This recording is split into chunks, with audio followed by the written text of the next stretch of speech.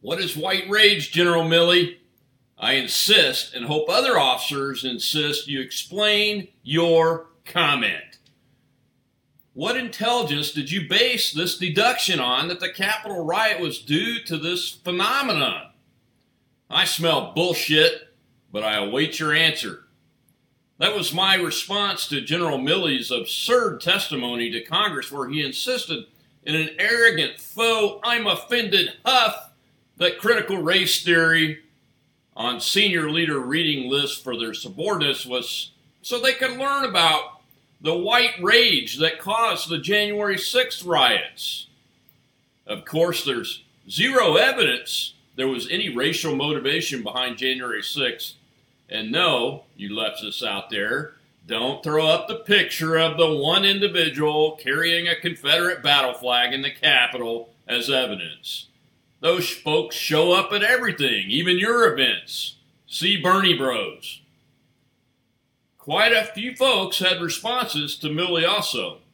Here's what Hillbilly Elegy author and Ohio Senate candidate J.D. Vance said, quote, I'd like for the general to read a lot less about white rage, and I would like him to read a lot more about how not to lose a war, because that's the job he's failing at, and that's the job we pay him for, close quote.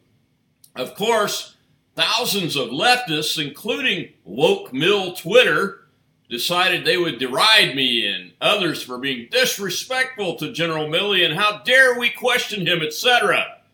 As you can see, there was not the slightest disrespect in my or JD's tweet. But I guess frank feedback isn't allowed by the wimp lefties these days. More importantly on this issue, from my friend, Air Force veteran Wayne Dupree, we're losing our military, people. This is how all great empires collapse from within. Just look at Athens and Rome. Meanwhile, China's on the rise, and we're focused on genders and Dr. Seuss books.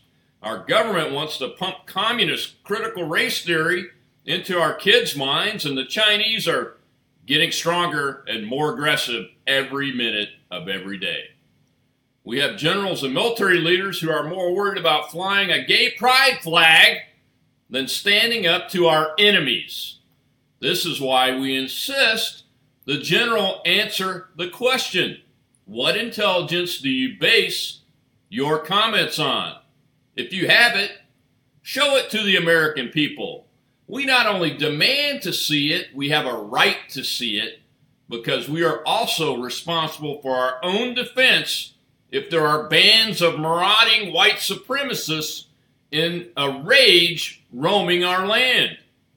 On the other hand, we're already armed and ready because of the bands of Black Lives Matter and Antifa terrorists already marauding and roaming the land. You know, the extremist problem you, General Milley, and the rest of the unelected government refuse to recognize.